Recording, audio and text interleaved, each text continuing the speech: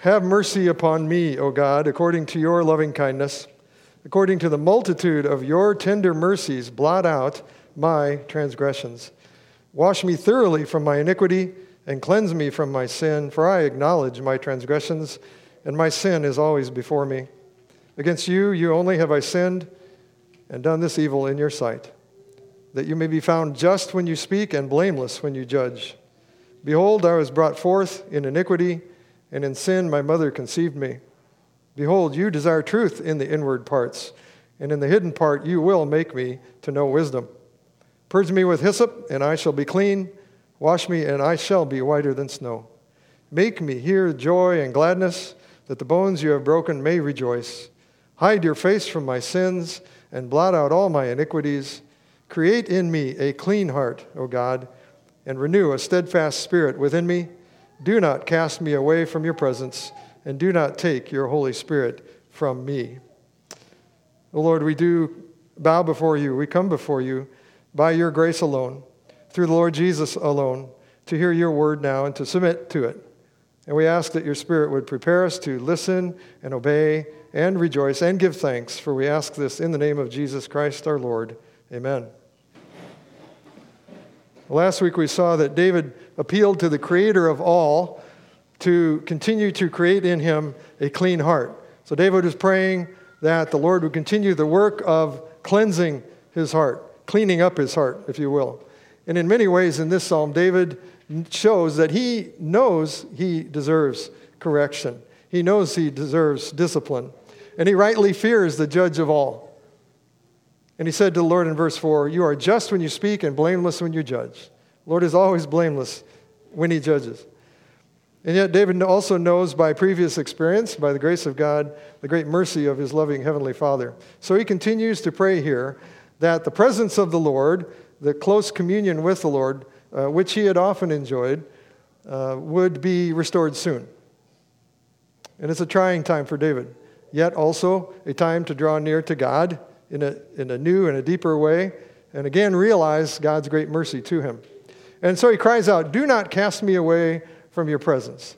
Do not cast me away, throw me out from your presence. David knows how weak he is. He knows how dark things can get, how much less joy there is in this state that he's in when you are not communing with the Lord, when the Lord seems distant.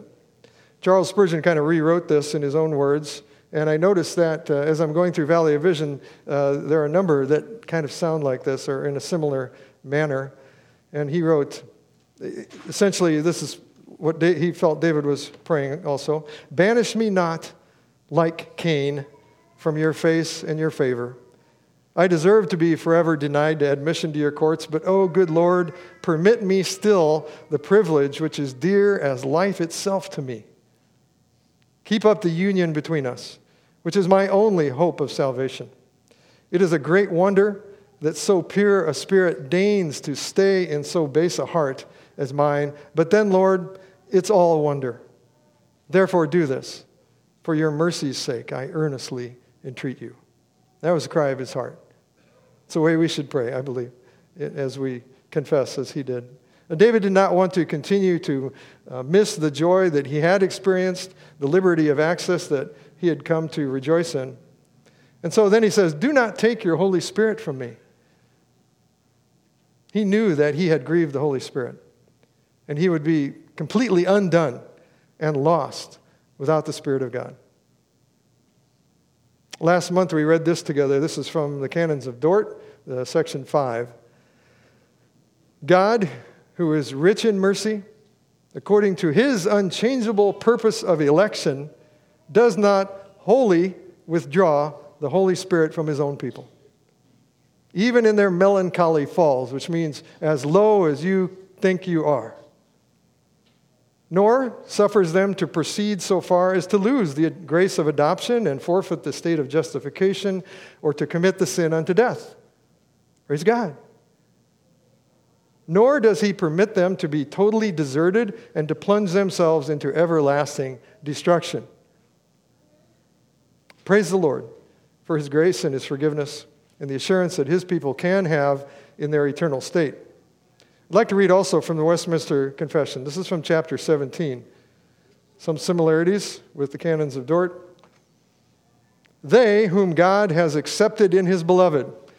We are accepted in the Lord Jesus Christ. So they whom God has accepted, effectually called and sanctified by his Spirit, can neither totally nor finally fall away from the state of grace, but shall certainly persevere therein to the end and be eternally saved. Nevertheless, and this is a part I'd like to focus on, nevertheless, they may, through the temptations of Satan and of the world, the prevalency of corruption remaining in them, and the neglect of the means of their preservation, fall into grievous sin. That's where David's at.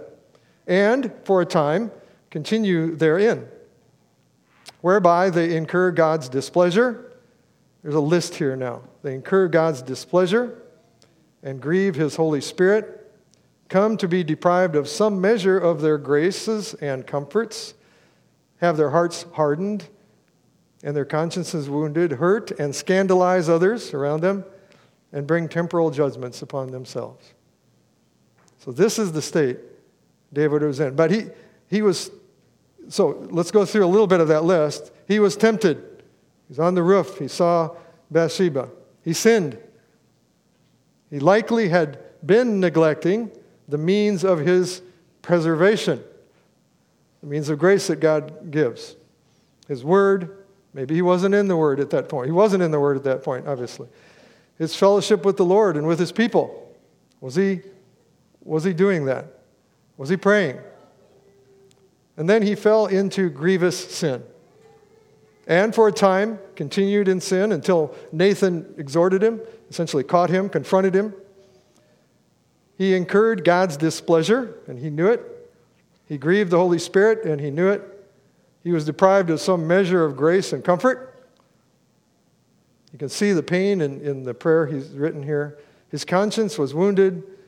He hurt and scandalized other people around him, and he brought temporal judgment upon himself. But now, David is leaving this state.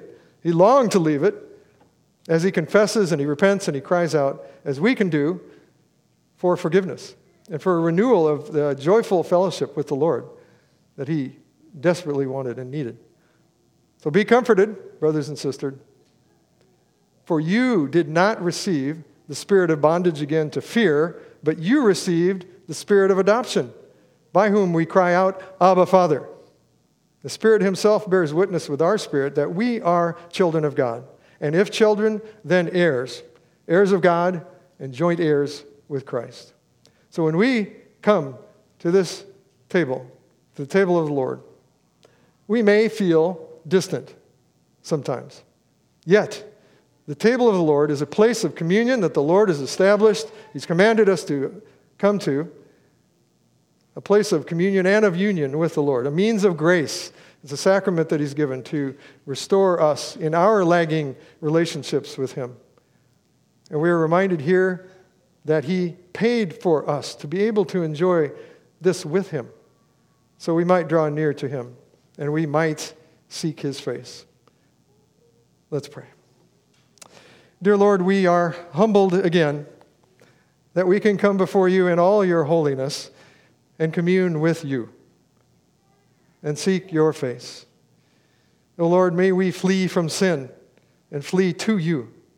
And may we be convicted if we are neglecting the means of preservation and of grace that you have so mercifully given to us as your people. So we will not incur your displeasure or grieve your Holy Spirit. Abba, Father, restore us now. Strengthen us now to continue to rejoice in you and to serve you. For we ask this on the merits of the Lord Jesus alone. And we pray in his name. Amen.